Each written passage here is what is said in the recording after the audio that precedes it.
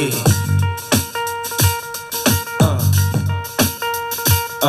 Yeah. It's all about the Benjamins, baby. Yeah. It's all about the Benjamins, baby. Now, what y'all wanna do? Wanna be ballers, shot callers, brawlers, who be dipping in the Benz with the spoilers, on the low from the Jake and the Taurus, trying to get my hands on some grants like Horace. Yeah, living the raw deal, 3-course meal, spaghetti, fettuccine and veal. Yes, people, what's going down? Welcome to a new episode of Echoes from the Goddamn Void, man. And yeah, a bit more coherent this week. I tell you, man, I didn't realize how friggin' out of it I was last week, man. I ain't like turning up to screenings of films at the wrong venue. Started to kind of bring it home that shit, I need to get some more sleep somehow. I mean, I didn't, but yeah, you kind of realize that is the case. And also, I realized that, you know, when I was talking about, like, the next week's UFC, I was like, yeah, so, next week is Boston. No, it was Tampa. It was the Tampa card, and I got all of that fucked. But, yes, a bit more coherent. So we're back for another episode.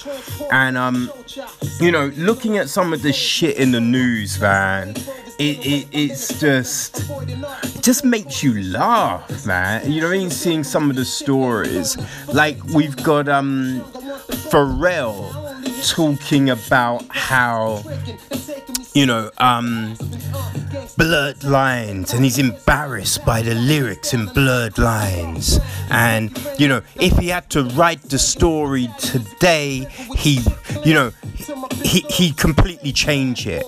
And you just think, listen, that's just weak, man. You know what I mean? It's like, you know exactly, you know, what the lyrics were. There's no going, oh, I was born in a different time, so I didn't realize that, you know, the song, the lyrics could be perceived as rapey, or, you know what I mean? It's just own it. Just be like, yo, I wrote a song. It's just fucking around. That's as simple as what it is. But no, he's like jumping on this bullshit train, and yeah, I don't know, like, it's just rubbish, you know. Like, the thing was, the song always irritated me because it was just a complete lift of Marvin Gaye. It was like a complete, and they tried to pretend that they came up with the beat and everything organically, and it wasn't, and all of this shit. And you're just like, come on, man, don't lie. Really? Don't lie about it. But yeah, he's now on this tip where it's like, you know, I was born in a different era, and some things that were allowed at the time would never fly today, which, you know, is fair. There's certain things that, you know what I mean, you see in old TV and films that you're just like, oh shit, yeah, couldn't do. Because you think about the first Rocky, everyone talks about Rocky as this incredible film, but Rocky basically raped Adrian in the alleyway. There's no getting around it. Rocky raped Adrian, and everyone was fine with it. You know what I mean? It's just like, god damn. Like, you cannot have that scene in a film today unless you are going, yes, that was rape. You know what I mean? Because, yeah, it's kind of crazy, right? It's kind of crazy. But yeah, it is what it is, people. But yeah, I think, you know, when you're saying, like, I get embarrassed by some of that stuff, it just took a lot of time and growth to get to that place. So it's like, shut up, Pharrell. Really, shut up. Yeah, it's just, I think it's kind of weak. And I'm not saying it's weak, like, yeah, no, showing remorse and all of that is fine. But you kind of feel that, like, coming out with these kind of things, you're doing it for the, you know what I mean, the promotion, the public attention. Like, listen, I'm a good person, you know? Which is just like, just don't talk about it. You know what I mean? Just don't talk about it. It's just like, and when he's just like,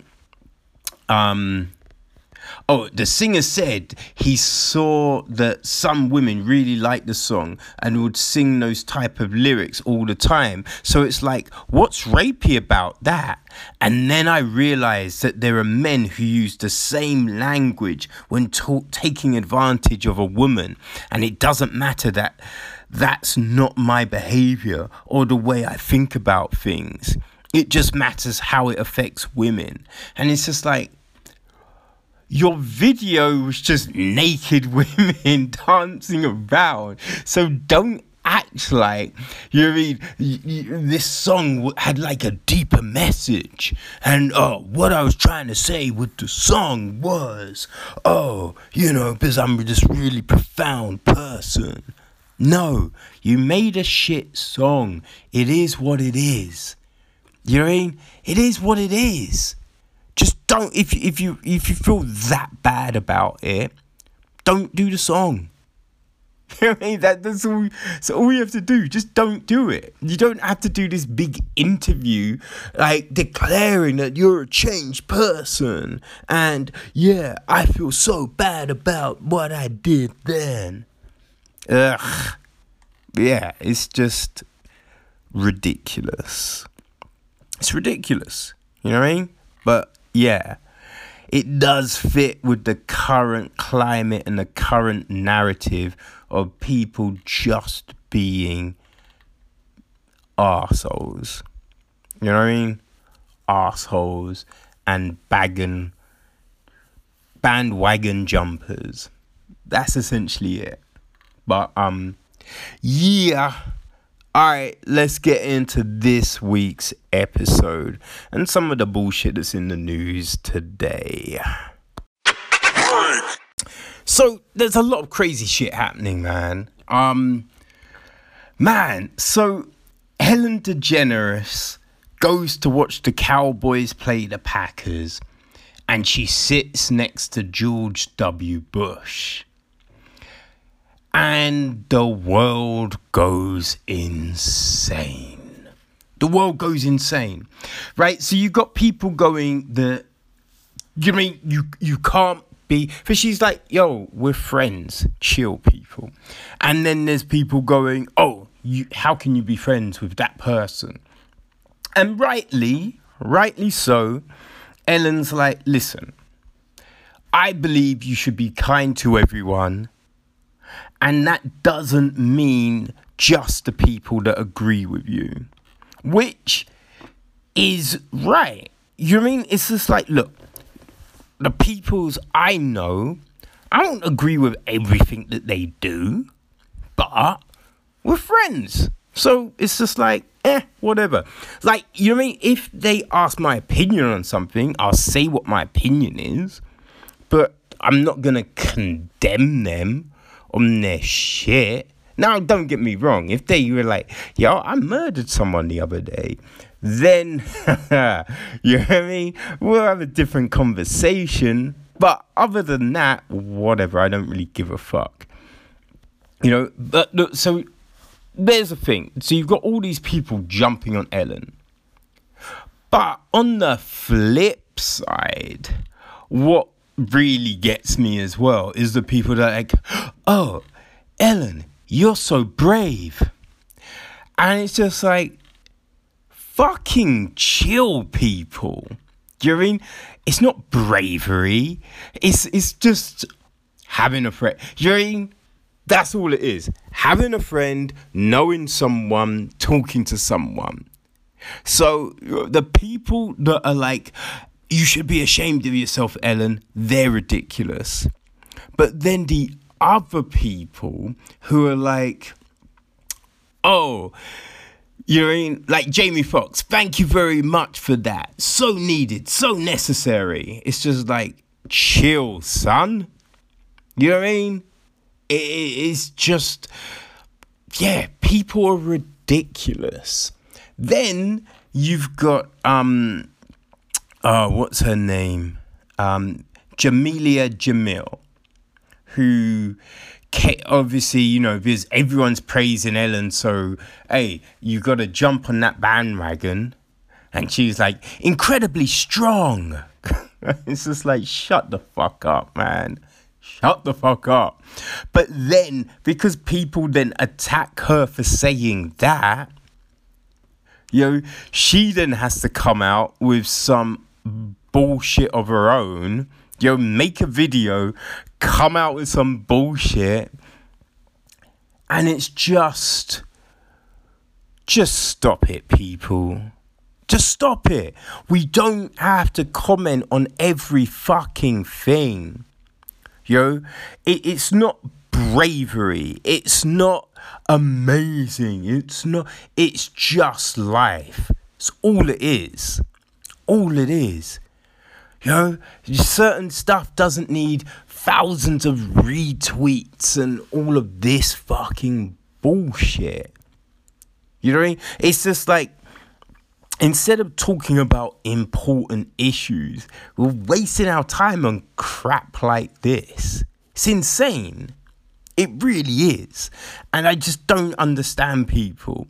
And this kind of propensity to have to, you know what I mean? Like, jump on top of other people's comments and be like, yeah, I agree. You're incredible. Or, you're so wrong. And just, why? Why do you need validation like that? It's insane, man. It really is. But yeah, I don't know. Fuck it. Fuck it. You know what I mean? Like, yeah, it's the Cowboys v the Packers. They're both shit teams. Now, don't get me wrong.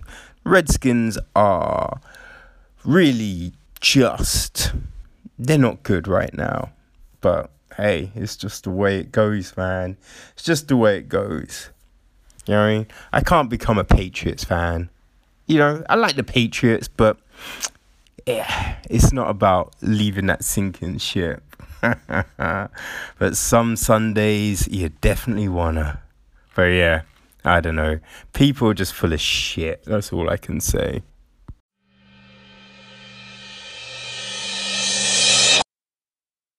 Okay, so what I find really crazy is the fact that, I don't know, people don't want to take responsibility for their own actions. Okay, so a young lady was killed while traveling home on the train because she put her head out of the window and got hit by a tree branch.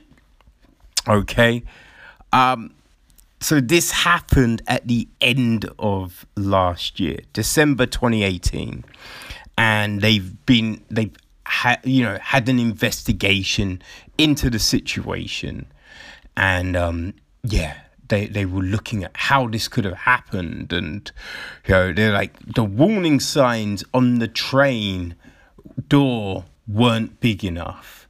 Because there was warning signs on the door, okay, that said, you know, caution, do not lean out of the window when train is moving.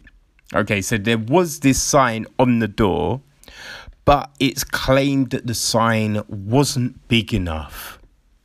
And having the word caution kind of gives the impression that you can lean out of the window if done safely, right? So the thing with this is yes, if the train is going over certain ground, you could potentially just poke your head out the window and take a look and see where you are. But this is the thing, right? Everyone knows that it's not a good idea to stick your freaking head out of a moving train window. Like, even as a kid, there were always, like stories, like people be like, oh, did you hear about Jimmy's cousin who stuck their head out the window and it was decapitated? Like, you've heard those stories. Now, the stories are probably bullshit, but they set a precedent. You know what I mean? So they give you that notion that, if you stick your head out of this window, you could be decapitated. So it's a thing I think they even did that shit in, like, scary movies, those stupid films. And we have definitely seen, like, this happen to people. It's been in the news over the years. People sticking their head out of trains. People sticking their head out of cars. Like, in Hereditary, that's one of the big scenes. A girl head out the window being decapitated. 6 Feet Under. I remember the episode, and some girls were celebrating, and she puts her head out of the sunroof and gets, basically decapitated. But there's real stories of this happening. So everyone knows this is a possibility. So I think for anyone to say that, the sign wasn't big enough, and this woman, it's not really her fault. How was she to know? That is all bullshit. It's all bullshit. I think we can just say, look, this is a sad accident. Don't get me wrong. This isn't a good thing. It's a horrible shame that this happened to this girl. But I think when looking into this situation, I don't think there's any trying to pass the buck onto anyone here. You can say, she was an idiot. It's as simple as that. She was an idiot. She stuck her head out the window and she got decapitated. That's what happened.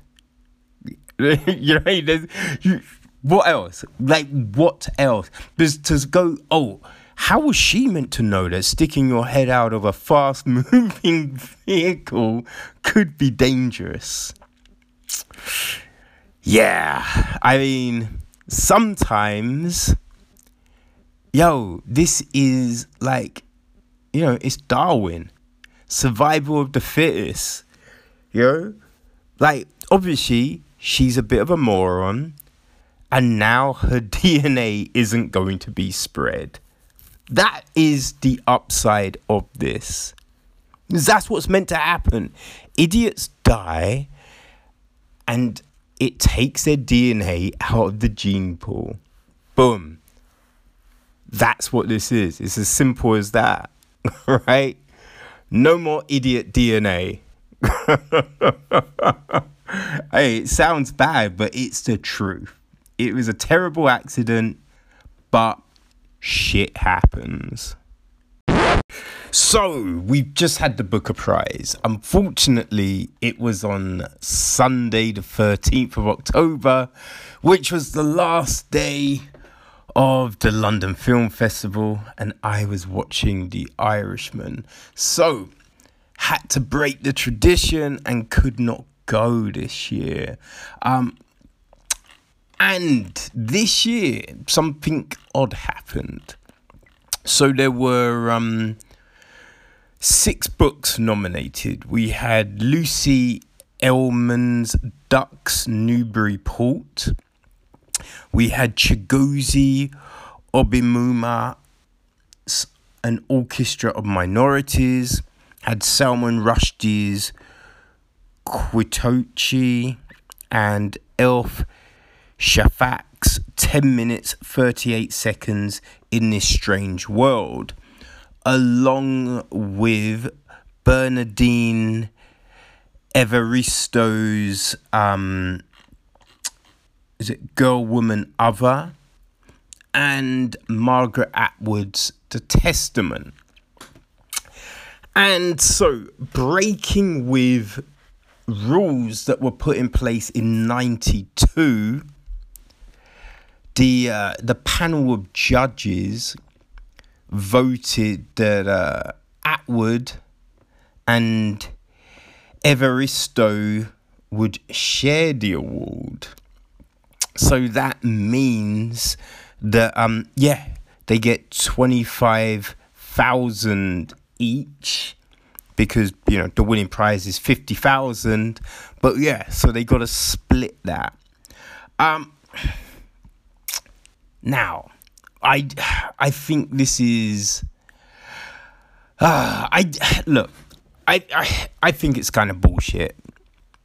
I ain't gonna lie, I think it's kind of bullshit. Like, because going, we couldn't pick a winner. We couldn't pick a winner. It's just a weak argument. Because there's been plenty of years where there have been really good books, and they're happy to go, this one's better than the other. When, I have to say, like, me and my friend, we've been going for the last few years, and we never picked the right book.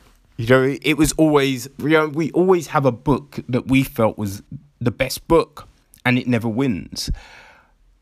So it's just like, then for this year to go, we couldn't pick between two. It's just like, no, I don't believe it.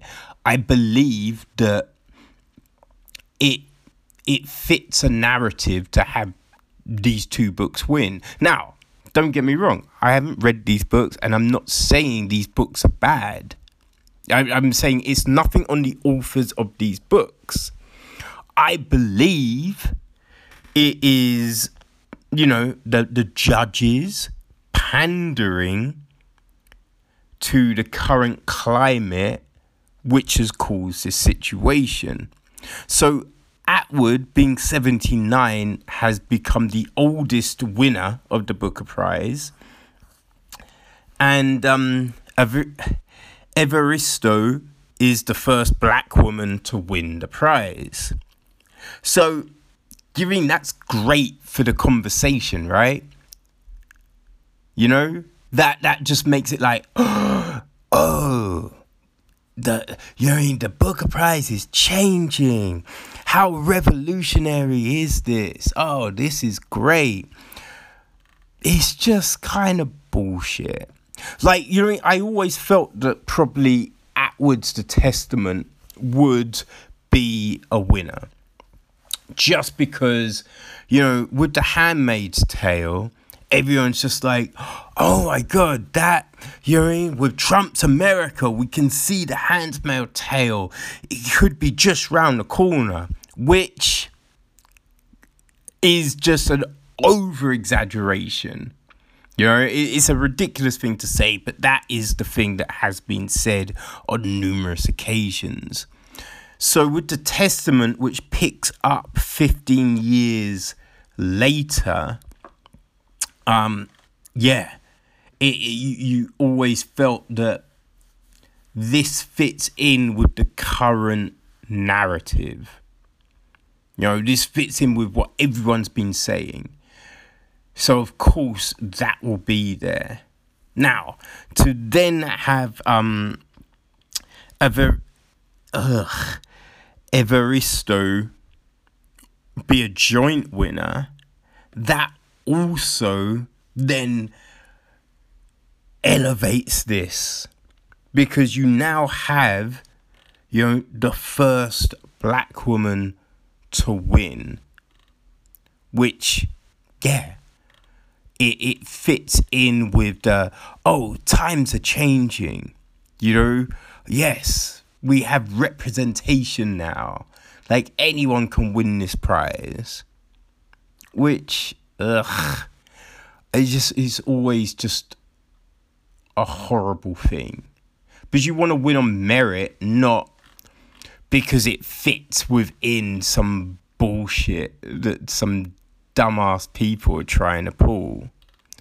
Because I think only 4 other black people have ever been nominated, like shortlisted. So, yeah. It's kind of weird that a black person hasn't won the prize. So now it's happened.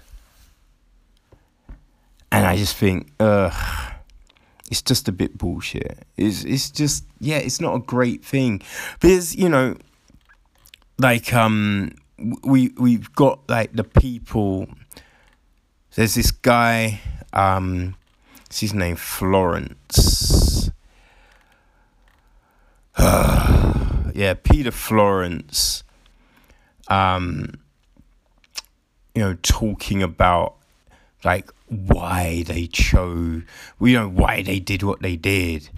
And it's just like, no, it's just, you guys decided to sit on the fence. You guys, you had an agenda, and this is what you've done. To say we couldn't decide between the two, it's a weak argument. It is a weak argument. And I think it doesn't do either or for, like, justice. Because, they've got to split the prize, one thing. And it does then kind of take, it divides that spotlight from which winning something like this puts on you as an author. So it's it's not the best of situations, I would say. It's just a bit rubbish. It's like, they also say, like, so, they had to call, like, the chief executive of the Booker Prize, and they were like, no, we're not doing this. And then at the end, they're like, okay, fine, we'll do it. It's just like, really? You know what I mean? It's just like, that's all so you're always going to. Because if you can't stand up to some stupid people, because, if they really were like, these are our rules, we're not changing from our rules, they would just say, no, this is who we're going to say won the prize. But that's not the case. It's just, I think it's a PR situation, essentially. That's what it is. It's, it trying to look good, essentially. And it's just a weak situation, I feel, But hey, as I said, look, I haven't read either book. Books are meant to be, as far as I know, like, the book is, supposedly good. Supposedly it's a good book. But I don't know. I mean, this is the gist of each book, right? So, The Testament. This is what it says on Amazon. Margaret Atwood's dystopian masterpiece, The Handmaid's Tale, is a modern classic. Now she brings the iconic story to a dramatic conclusion in this riveting sequel. More than 15 years after the events of The Handmaid's Tale, the theocratic regime of the Republic of Gilead maintains its grip on power, but there are signs it is beginning to rot from within. At this crucial moment, the lives of 3 radically different women converge with potentially explosive results. 2 have grown up as part of the first generation to come of age in the new order. The testimonies of these two young women are joined by a third voice, a woman who wields power through the ruthless accumulation and deployment of secrets. As Atwood unfolds testaments, she opens up the innermost workings of Gilead as each woman is forced to come to terms with who she is and how far she will go for what she believes. Dear readers, everything you've ever asked me about Gilead and its inner workings is the inspiration for this book. Well, almost everything. The other inspiration is the world we've been living in. Margaret Atwood. And Girl, Woman, Other. This is what it says. Teeming with life and crackling with energy. A love song to modern Britain, to black womanhood, to the ever-changing heart of London. Girl, Woman, Other follows the lives and struggles of 12 very different characters. Mostly women, black and British. They tell the stories of their families, friends and lovers across the country and through the years. Joyfully polyphonic and vibrantly contemporary, this is a gloriously new kind of history, a novel of our times, celebratory, ever dynamic and utterly irresistible. A daring evocation of black British history. Sexy, punchy, and fresh. So yeah, those are the two books. And, you know, they do sound interesting. But, yeah, I believe that you can pick one. You know what I mean? You can pick one. It's just ridiculous. But, yeah, who am I? Yo, well, what can you say, man? We had a great card. It's a great card. UFC, fight night, UFC Tampa, Joanna Jędrzejczyk against Michelle Waterson. And we've been looking forward to this for a while, and it didn't disappoint. Man. Like, you think of the fights on this. So, what were some of the great ones? We had Mike Davis against Thomas Gifford, which was crazy. Miguel Biza against Hector Aldana. Man, they were good fights. Devonson Figueiredo against Tim Elliott. Ryan Spann, Devin Clark. Then on the main card, man, like Matt Frola, Luis Pena. The Nico Price, James Vick fight is ridiculous. Cub Swanson, Chrome Gracie, it's a war. And then the main event, Jędrzejczyk against Waterstone.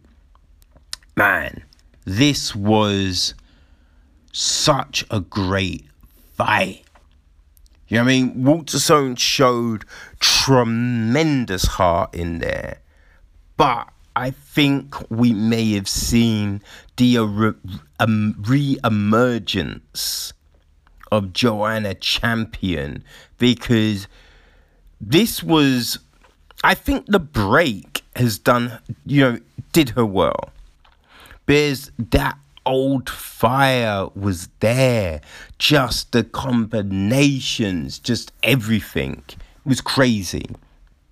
Man, this was so much fun. And you will get the full breakdown in this week's Chin Check. So go check that out.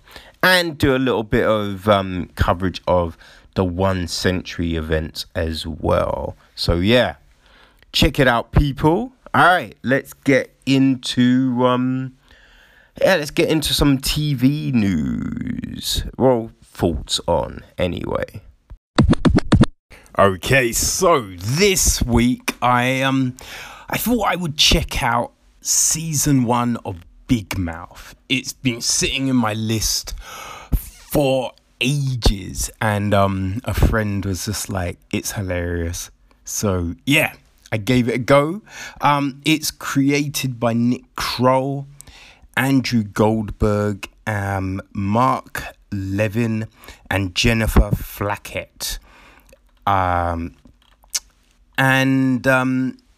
Yeah, there's currently 3 seasons on Netflix. The gist is this.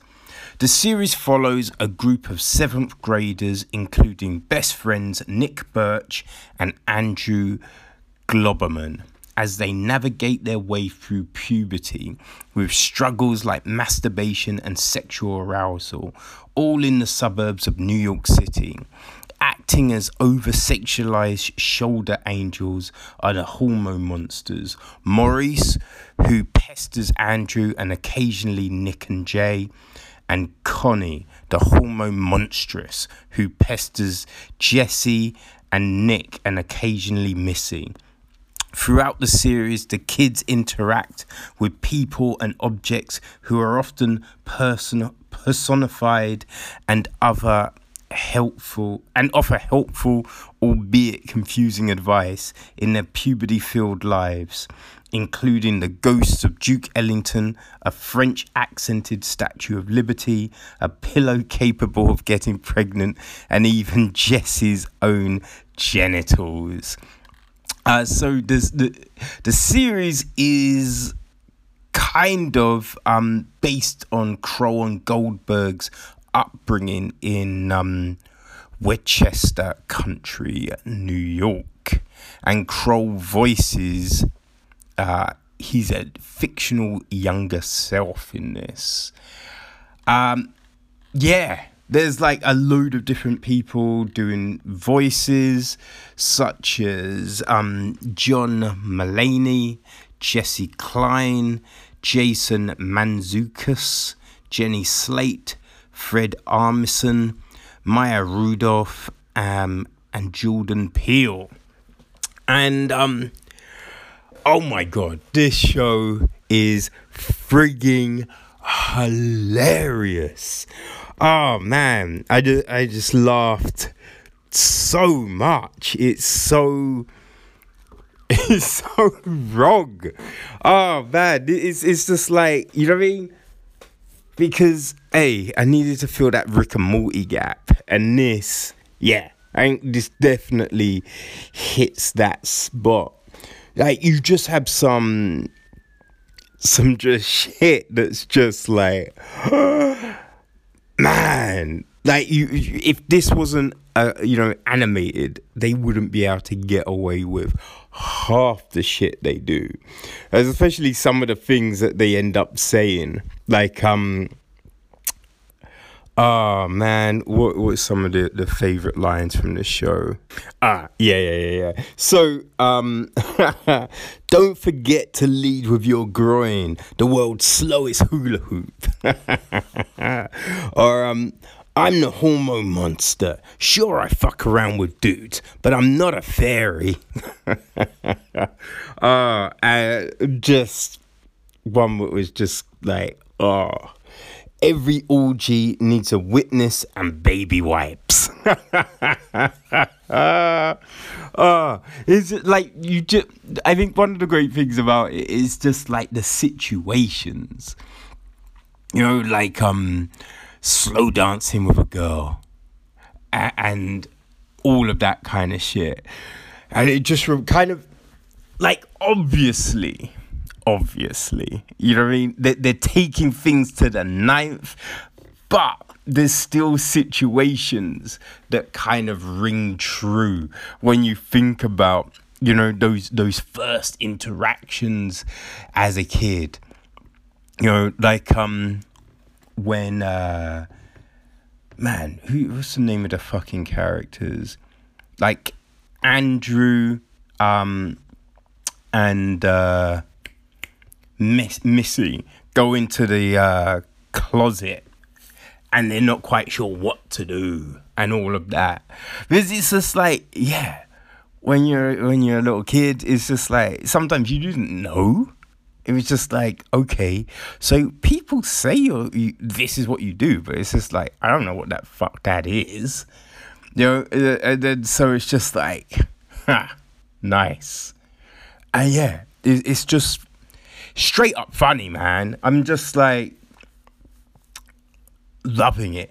And I think season 1, it was 10 episodes, which is perfect amount of episodes.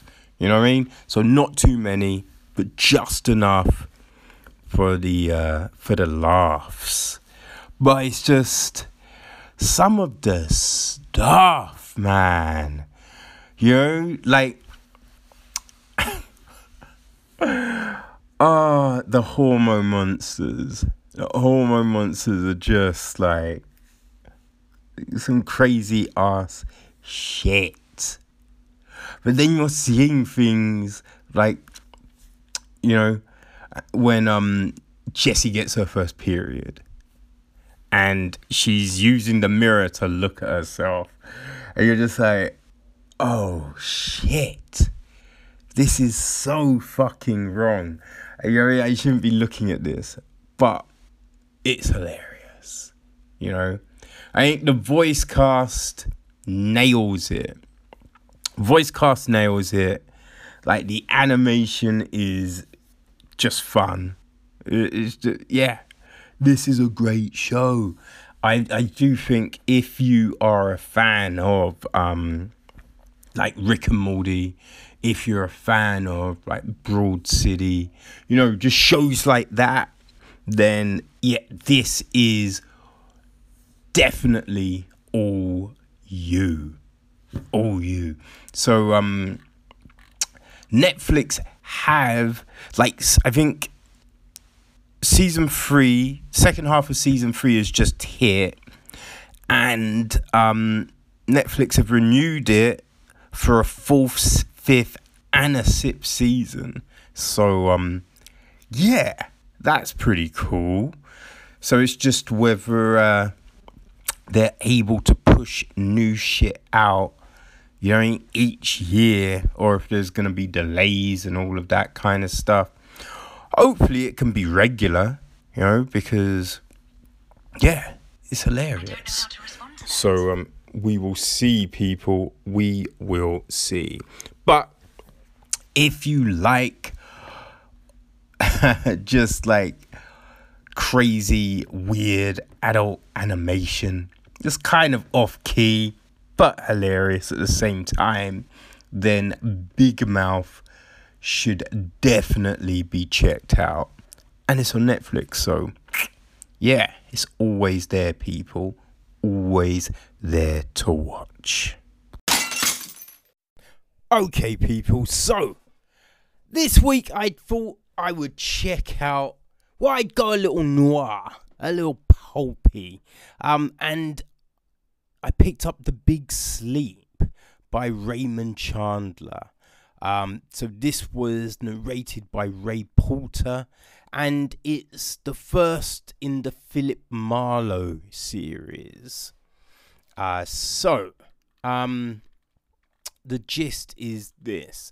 Los Angeles PI Philip Marlowe is working for the Sternwood family. Old man Sternwood, crippled and wheelchair bound, is being given the squeeze by a blackmailer, and he wants Marlowe to make the problem go away. But with Sternwood's 2 wild, devil-may-care daughters prowling LA's seedy backstreets, Marlowe's got his work cut out, and that's before he stumbles over the first corpse. Raymond Chandler was born in Chicago in 1888 and moved to England with his family when he was 12. He attended Dulwich College, alma mater to some of the 20th century's most renowned writers.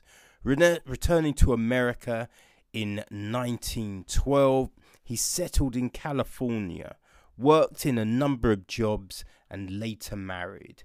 It was during the Depression era that he seriously turned his hand to writing, and his first published story appeared in the pulp magazine Black Mask in 1933.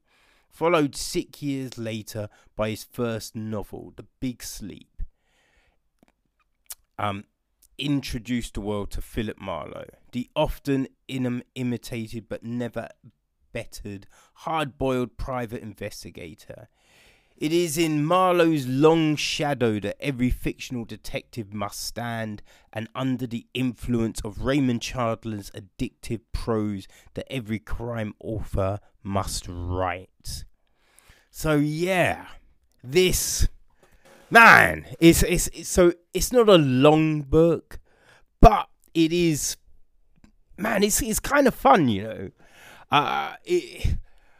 So the thing with this, and the thing I kind of like about Chandler, is he's direct. You know, there's not all the bullshit that you get in a lot of new kind of crime books. I mean, look, I did enjoy, for the most part, the like the Dragon Tattoo book and all of that stuff. But in those books, right, so you've got everything described. Like she opened her MacBook 2Z33 chip laptop with 3-pin cable and a blah blah, you know what I mean? And it's just like, okay, we do not need to know this shit. You know what I mean? There's just way too much here. You don't get that shit with Chandler. Chandler is just to the point. But that, you know what I mean? It's not saying his writing is basic. It's just got a really nice flow to it. And there is a poetry to it. You know what I mean? It's just the words and everything that he uses just fit together and paint the picture. You know, you just envision like these, you know, Marlowe going into these smoky rooms, you know, like cigar smoke, just thick. You know, people wearing like fedoras and shit, trying to find the truth. You know, and yeah, it's very compelling. It does make you kind of think of those Frank Sinatra days and all of that. I mean, the one thing with this book, but it is what you get with just a lot of that older stuff. You know, like you see it with Jane Eyre, you know, the Brontes and all of those sort of books as well. When like women just faint. And it's so infuriating. Because it's just like, people just don't... What? That's ridiculous. That doesn't happen. Like, there was a bit where, you know, one of the crazy sisters just is fine. She's like, teach me how to shoot.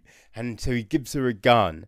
And then she turns the gun on him and starts shooting. Then she misses him. And then when he gets to her, she's like, oh, what happened? And then faints. And you're just like, no, that wouldn't, like, what the fuck is that? Come on, man. That's just ridiculous. But, you know what I mean? That it's just, yeah. Like the books themselves, the story itself is intriguing. It's definitely intriguing. And you just are just like, man, like all of this, you have to avoid being scorned. It's crazy, right? It's just, yeah, it's a fun story. Well, like, I say fun story. I mean, like, it's a good story. It's interesting. It's intriguing. You do kind of think, oh, like, who is doing all of this?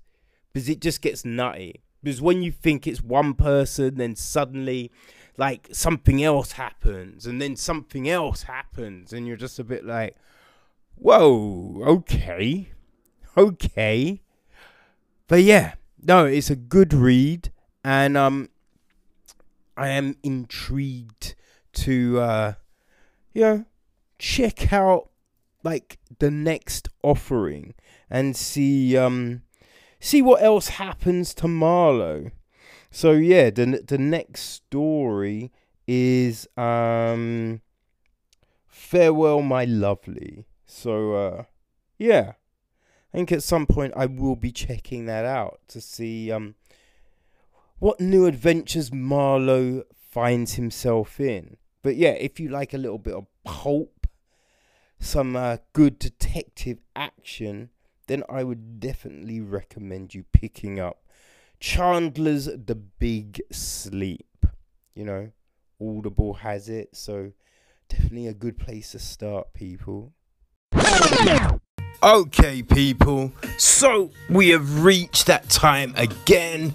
We draw into the close of another episode, so just a little bit of TV news before we bounce.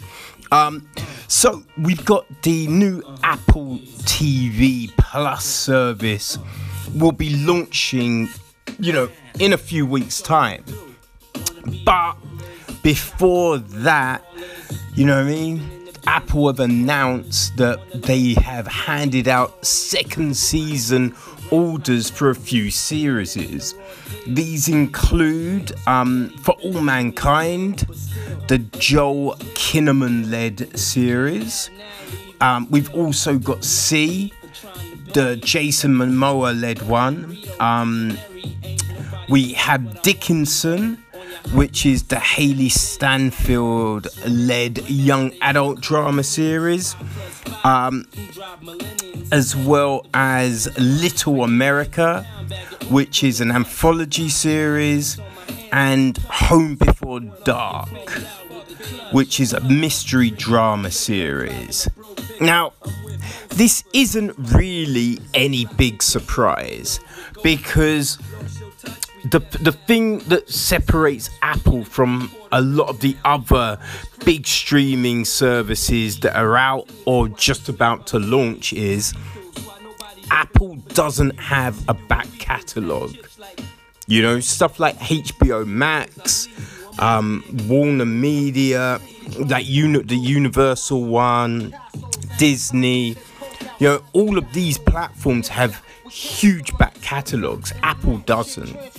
So they've only got the list of shows that they've announced now, and they've spent so much money on these shows. When you think about it, so the morning show, which was given a 2-season order from the Giddy Up, that's costing $300 million. You know what I mean? $150 for 2 seasons, 10 episodes a season. So that's bank, right? The C show, that is estimated to come in at $240 for the 2 seasons, 8 episodes a season.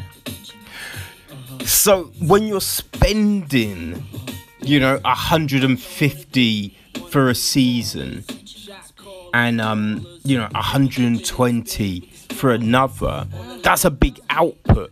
So you might as well double up, because then at least you've got that content, and it makes it easier for them to assess. Plus it reassures people who possibly will be subscribing that it's not going to get to a point and just there's going to be nothing.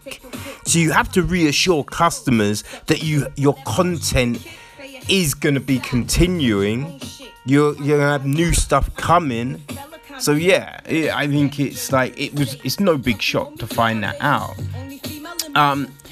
Talking about streaming services, HBO Max. So I guess must be in the US, because over in the UK, Netflix doesn't have The West Wing. But so I think in the US they've got The West Wing, and HBO Max will be taking that back. as soon as HBO Max goes live. And they have also handed out a straight-to-series order for a musical series that is based on Grease. It's called Grease Rydell High. Yeah, I mean, do we need it? Who friggin' knows? It's going to be set within 1950. The story will feature big musical numbers from the era combined with new original songs, and will explore the peer pressures of high school, the horrors of puberty, and life in middle America with a modern sensibility. I mean, throwing in the modern sensibility doesn't really make much sense when you're setting it in 1950s. You know what I mean? It's a bit like, you can't have Me Too in a 1950s film. That's just gonna be a bit ludicrous. But hey, it is what it is, right? Oh my gosh. Right, so next up, still with the streaming shit. And this is like big news. So fans of the Jeff Smith series Bone will be pleased to hear that Netflix have picked up the rights to the graphic novels and will be turning them into an animated series aimed at kids. The story is this. So it follows the Bone cousins, intrepid phone Bone, scheming phony Bone, and the affable smiley Bone, on their adventures through a vast uncharted desert that gives way to a mysterious valley filled with wonderful and terrifying creatures. It's like this was meant to be a film. In 2016, Warner Brothers announced that they would be making a feature, set around the series. And it was always at the time, I remember just thinking, this is like a huge series. So to turn it into a film is probably not the best platform for it. But it's now coming to Netflix. And Smith said this about the deal: "I've waited a long time for this. Netflix is the perfect home for Bone. Fans of the books know that the story develops chapter by chapter and book by book. An animated series is exactly the way to do this. The team at Netflix understands Bone and is committed to doing something special. This is good news for kids and cartoon lovers all over the world." And finally, people, in some news that, man, it's big news, and it makes a lot of the stuff that's been floating around make more sense. But Kevin Feige has just been promoted to the Chief Creative Officer for Marvel. So this is in addition to his current job as head of Marvel Studios. So what happens now, right? So he's going to be responsible for the overall creative direction of Marvel storytelling across all its mediums, including comics, film, TV, and animation. So Marvel TV and Marvel Family Entertainment, which is, Agents of S.H.I.E.L.D. and the cartoons, will now move to Marvel Studios, which I think everyone saw coming, because, Marvel Studios is producing all all the series that will be hitting Disney Plus in the coming weeks. So yeah, that was a move that I think we knew was going to be there. It just wonders if Jeff Loeb still has a job.